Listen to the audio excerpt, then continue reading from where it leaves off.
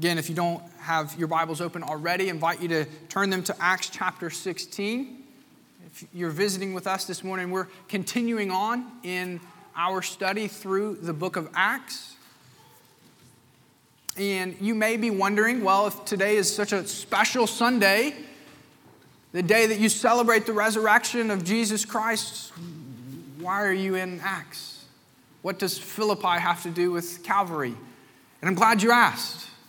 I want to suggest that it has everything to do with the resurrection. Our passage today is entirely dependent on the resurrection of Jesus. I had a friend ask me one time, we were riding in a car together. He asked me, he said, "What is Jesus doing in heaven?" This question took me back and tried to ask some more questions to say, what do you mean by that question?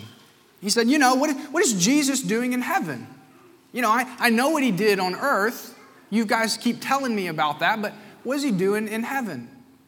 So after talking with my friend, I came to realize my friend's understanding of what Jesus was doing in heaven was kind of like what Mary Poppins was doing on the cloud, just hanging out. Jesus was almost asleep or almost bored in heaven. And again, we might chuckle at my friend's question, but if we're honest, maybe we've had that same question too. What is Jesus doing in heaven? We've got the Gospels, Matthew, Mark, Luke, and John. We can read about what he did on earth, that's clear, but after the resurrection, what is Jesus really doing? Our passage today gives us insight to that question. The resurrection of Christ is one of the two most important events in all of human history. Of course, the first being his death on the cross. But Jesus' resurrection from the dead is not just a historical event. Although there is enough historical evidence for it that even non-Christian scholars don't even dispute the question. Jesus was dead and he was resurrected. It is a historical reality. But the resurrection of Jesus has ongoing significance for your life this morning. Like a stone dropped in water, sending ripples out to the edge of the banks, so the resurrection of Jesus has ripples spanning human history. Jesus' ministry did not cease with his resurrection. Jesus is very active in heaven. And from heaven, Jesus, along with the Father, sent down the Holy Spirit. And Jesus continues his ministry through the Holy Spirit. And so as we see the Holy Spirit work, we are in fact seeing Christ work. Jesus, together with the Holy Spirit, directs, saves, strengthens, and transforms his people. That's my outline this morning. The first point, Jesus, the risen Christ, directs his people. The risen Christ directs his people. You see this clearly in verses 6 through 10. Paul and Silas, they start out on their second missionary journey. They pass through the region of Phrygia and Galatia. With the first journey already complete, the next logical step is, let's break new ground. We've already covered this area. Let's go to a new area. That's exactly what they tried to do. But they were prevented. And Luke wants us to see that it was God who prevented them. It was the Holy Spirit who did not allow them to preach in Asia.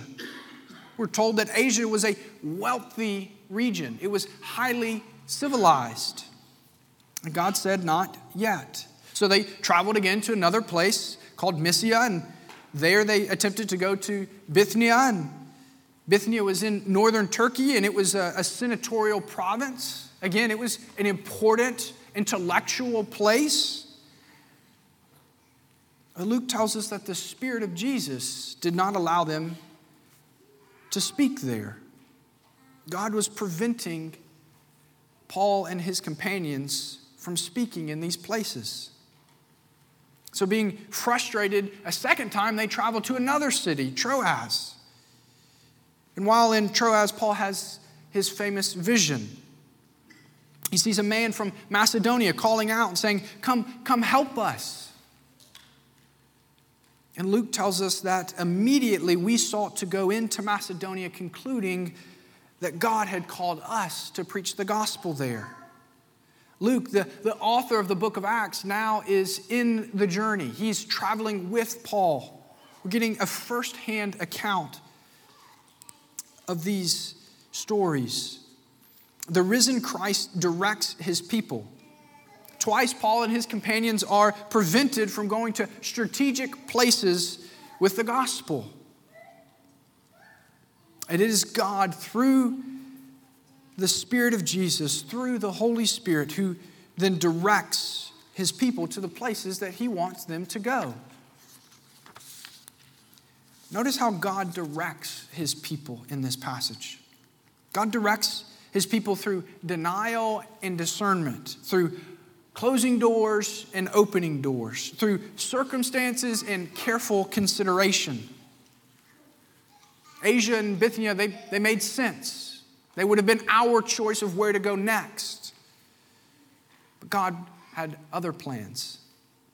So God appeared to Paul in this vision.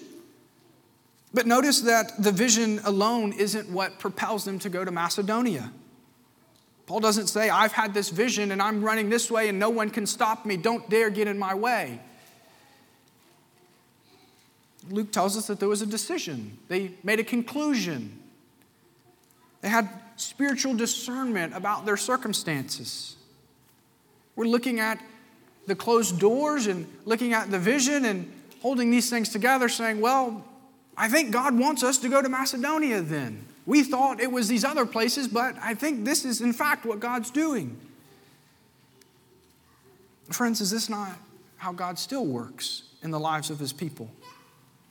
Through closing those doors that you think are just certain and opening those ones that you could have never imagined. Maybe you're here this morning and you find yourself getting tossed out at sea, trying to figure out, where am I supposed to go? Well, take comfort. The risen Christ directs his people. The resurrection of Jesus proclaims loudly to God's people that God will never forsake his people. And so the Spirit of Jesus directs Paul and his companions to Macedonia so that they would preach the gospel there. And Jesus saves his people by directing his people so that they can then go and preach the gospel. The risen Christ directs his people and saves his people. You see this in verses 11 through 15. The risen Christ saves his people. Paul and his companions, they arrive in Philippi. And Philippi was, we're told, a leading city of the district of Macedonia, and it was a Roman colony. As a Roman colony, Philippi had certain privileges that other cities didn't have.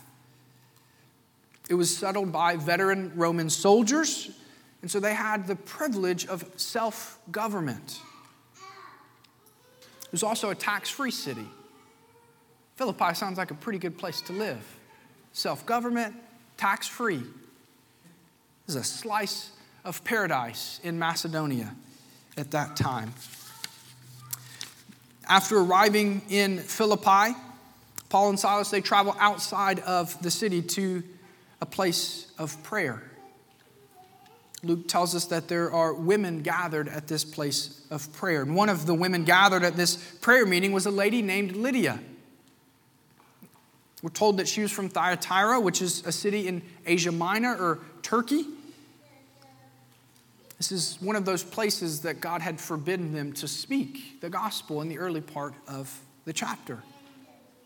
And Lydia is a seller of purple goods. Purple goods in the ancient world was a sign of royalty, a sign of wealth.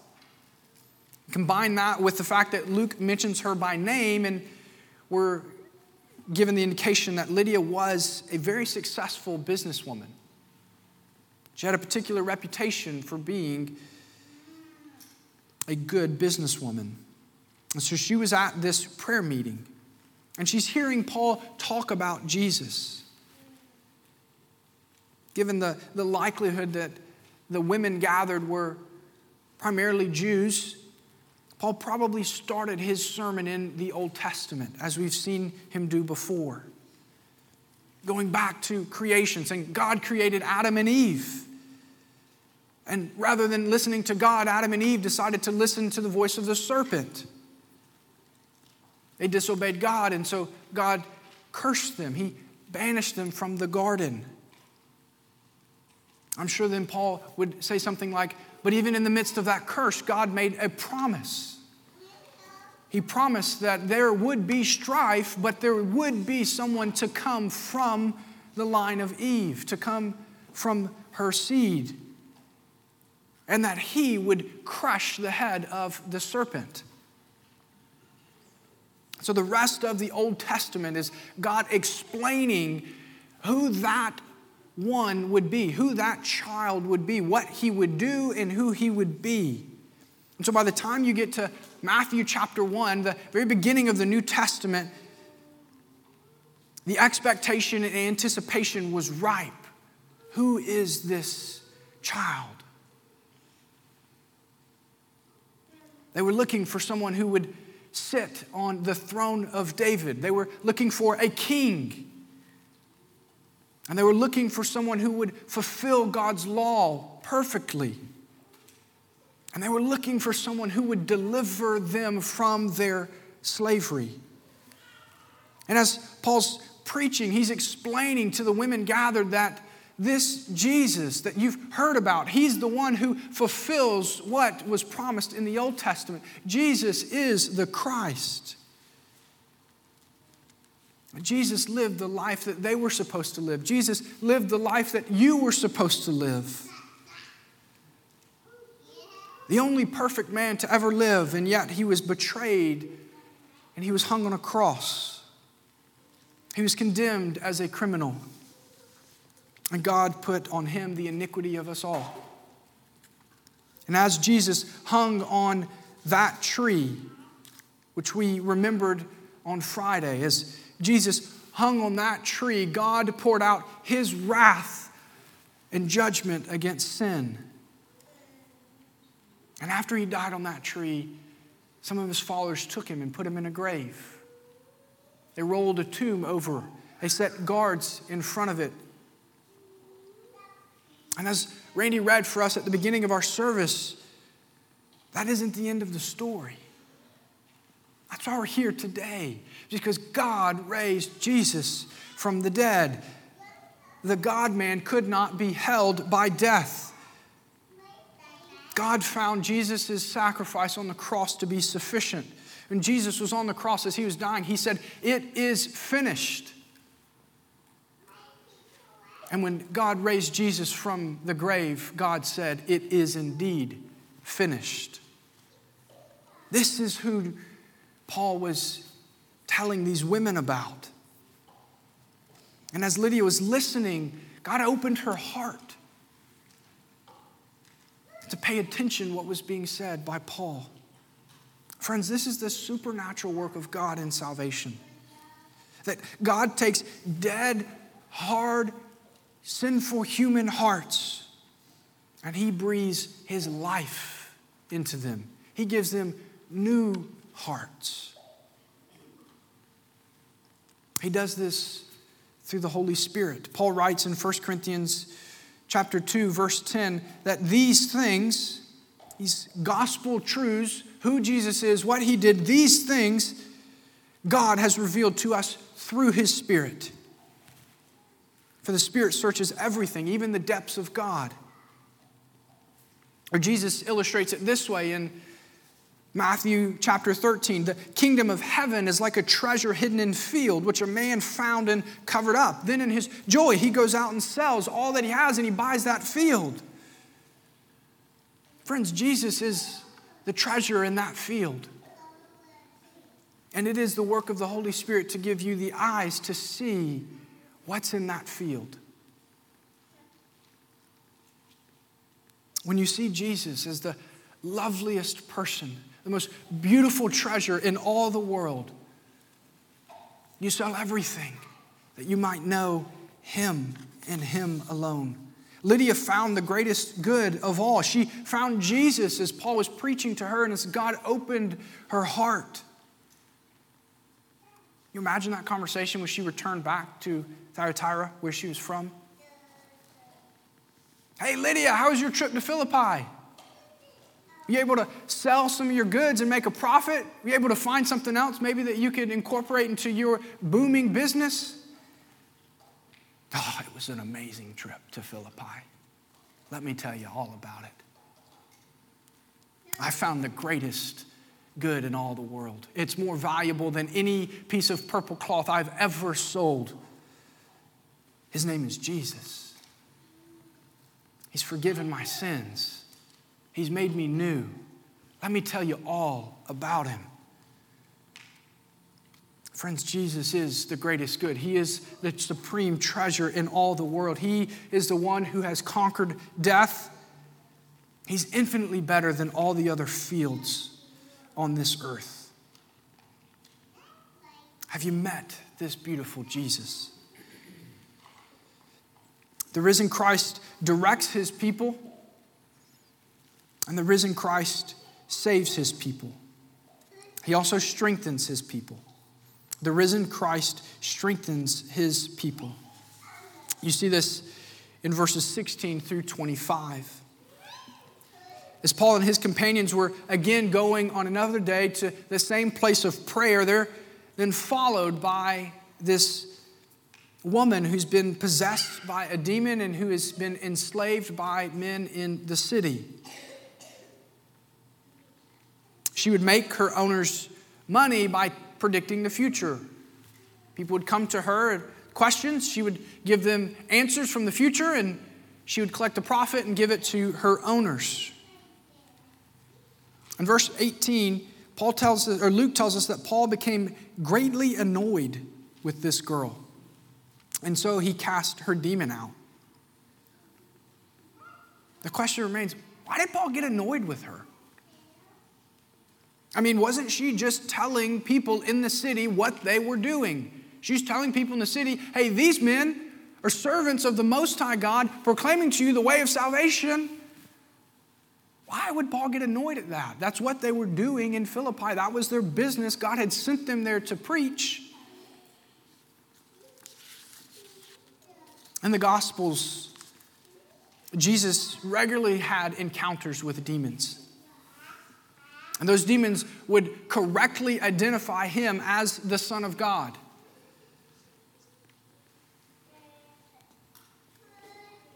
I think the demon in our passage knew who Paul and his companions were. I think the demon rightly identified them as servants of the Most High God. But I think there's more to the story.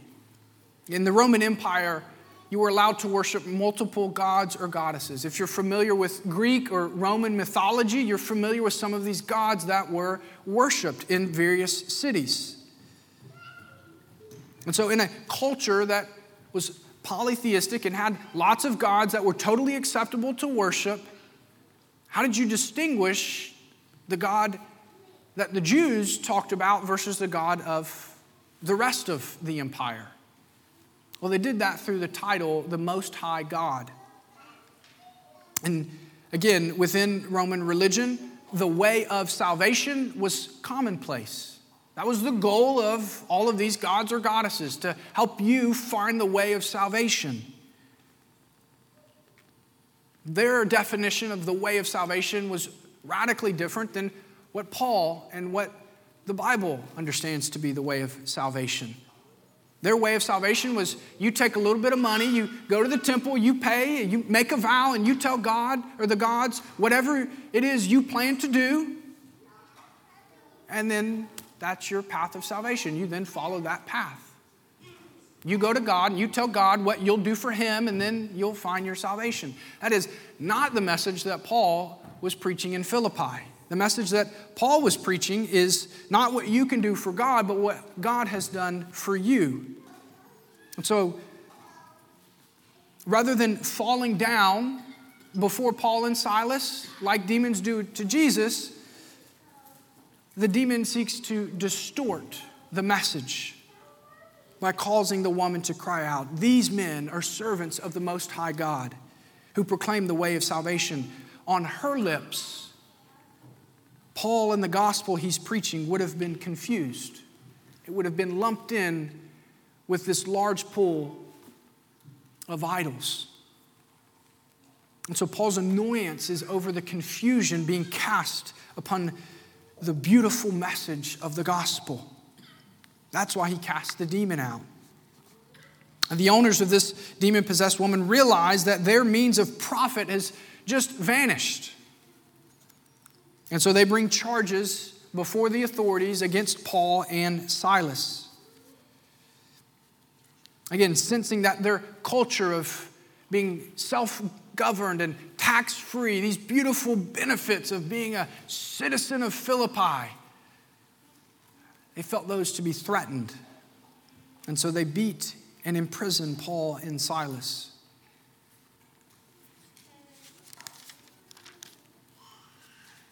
Luke tells us that while they were in prison, they were praying and singing hymns to God. With their beaten backs against a rock wall, their feet shackled, they are praying and singing hymns to God. Friends, this is the supernatural work of God, where He strengthens His people. The risen Christ strengthens His people to sing even in these horrible circumstances. They sing because Jesus is risen. Because Jesus is risen, Jesus now makes intercession for His people. The author of Hebrews tells us that that is part of what He's doing in heaven, is He's always pleading the case of His people in heaven.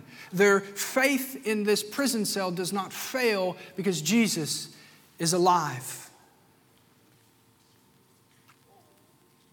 Paul writes in Romans chapter 8 that the Spirit, the Holy Spirit, bears witness within our spirit that we are children of God. He cries out within believers saying, Abba, Father. And so he ends Romans 8 by saying, what then shall we say to these things? What then are we to say to the fact that we've just been falsely accused, wrongfully beaten, unjustly imprisoned? What are we to say to these things? If God is for us, who can be against us? He who did not spare His own Son, but gave Him up for us all, how will He not also with Christ graciously give us all things? Who shall bring any charge against God's elect? It is God who justifies. Who is to condemn? These magistrates in Philippi? Christ Jesus is the one who died. More than that, who was raised and who is at the right hand of God, who is interceding for us. The resurrection of Jesus guarantees the hope of heaven for God's children. And so we sing. We sing, God sent His Son. They called Him Jesus. He came to love, heal, and forgive. He lived and died to buy my pardon. An empty grave is there to prove my Savior lives. What shall separate us from the love of Christ? Shall tribulation or distress, persecution or famine, nakedness, danger, or sword? Paul writes, for I am sure that neither death nor life, nor angels nor rulers, nor things present nor things to come, nor power, nor height, nor depth, nor anything in all creation will ever be able to separate us from the love of God in Christ Jesus, our Lord. Friends, the tomb is empty, so we sing with joy. Because He lives, I can face tomorrow. Because He lives, all fear is gone. Because I know He holds the future. And life is worth the living just because He lives. Jesus is alive. No one will separate God from His children. This is how Christ strengthens his people. The risen Christ directs, saves, strengthens, and transforms his people. You see this again in verse 25 through the end of the chapter. As they're singing and praying, and others are listening, there's an earthquake that shakes the foundations of the prison. The doors are open, the shackles have been broken. The jailer wakes up and realizes the door's open.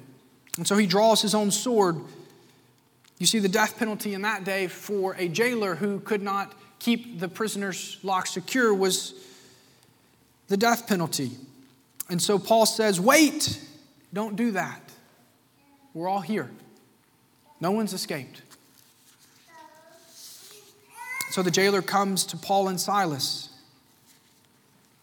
No doubt the jailer had at this point heard of their reputation. These are the new folks in town. They're preaching some different message of salvation, of a God who's unlike any other God in the Roman Empire. And now there's this earthquake. The jailer knows there's something different here. And so he comes and he asks, what must I do to be saved? Their answer is remarkably simple. It says, believe in the Lord Jesus and you will be saved.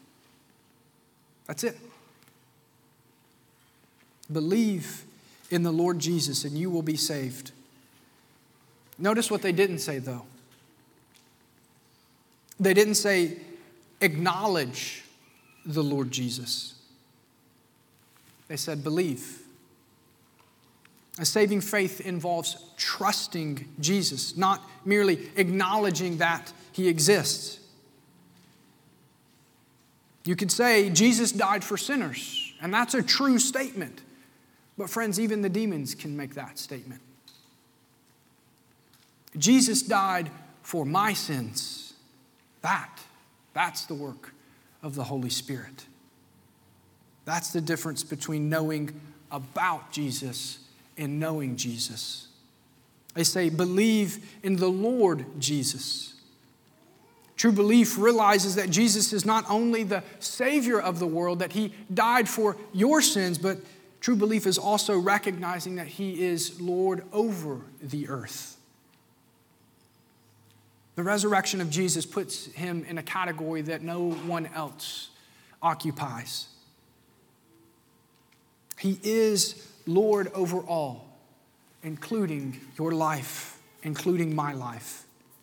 Believing in Jesus does not make him Lord over all. But it does mean that you recognize him as Lord and you humbly submit to his lordship. To believe that Jesus is Lord is to joyfully seek to live your entire life for his glory. Your greatest joy, your greatest desire, your ultimate aim is to live as Jesus says to live. When Lydia saw Jesus as more lovely than anything else, when you see Jesus as more lovely than anything else, obeying his commandments is simply the path to greater joy, to greater happiness. And you see this transforming effect of believing in Jesus immediately take place in the prison. The jailer, after hearing the offer of salvation, he says, I want my family to hear this good news. So he gets Paul and Silas before his family, and Paul and Silas proclaim the message of salvation to his family as well. He begins to wash the wounds of Paul and Silas. His first concern is not whether or not he's going to die, whether the authorities are going to punish him. His concern is for his new brothers in Christ and their wounds and caring for them. He and his family are immediately baptized. They want to be publicly identified with Jesus and his people. And then the jailer prepares a meal for Paul and Silas. He wants to show his new brothers in Christ hospitality. He wants to break bread with them. And this is a theme in Acts. When the gospel penetrates your heart, you long to be with God's people. You long to have fellowship with them, to break bread with them.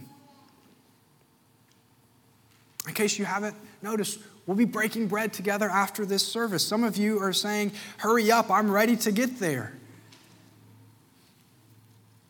The jailer has fellowship with Paul and Silas. You see, I love my wife, Joni. I love her dearly.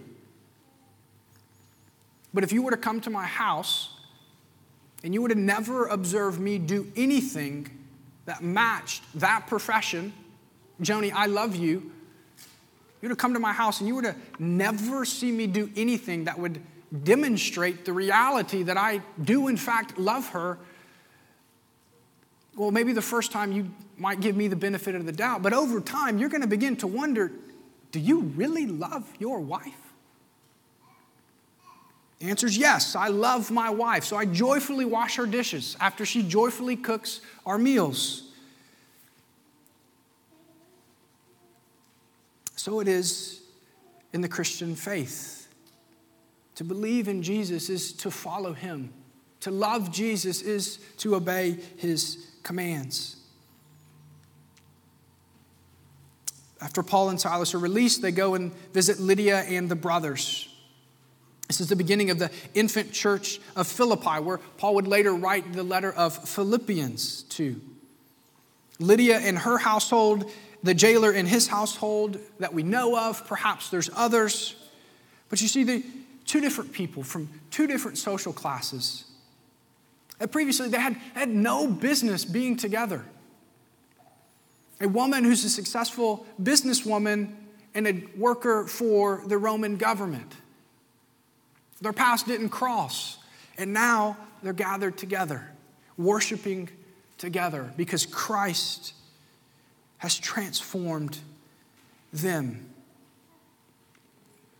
And so the question remains for us. Do you know Jesus? Or do you know about Jesus? Eternity depends on the answer to that question.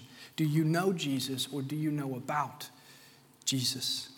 The resurrection of Jesus is the most earth-shattering event in all of history. Everything hangs on Jesus truly being raised from the dead. For Christians, your entire salvation depends on it. Your coming to faith, your being strengthened in the faith, and your hope of heaven is dependent on the empty tomb. The resurrection proclaims that for his children, God will never leave them. He will never forsake them. If you're here today and you're not a Christian, then hear God speak to you. Believe in the Lord Jesus. Don't be like the slave owners and the magistrates. They loved their money, their supposed freedom, and their lifestyle. Their identity was wrapped up in their job. It was wrapped up in where they were from, what they were able to do. And they missed the great news of the resurrection of Jesus. Money, pleasure, politics, they're terrible gods. They don't have your best interest at heart. In fact, they want to see your destruction. Believe in the Lord Jesus, who died on a cross and was resurrected. Let's pray.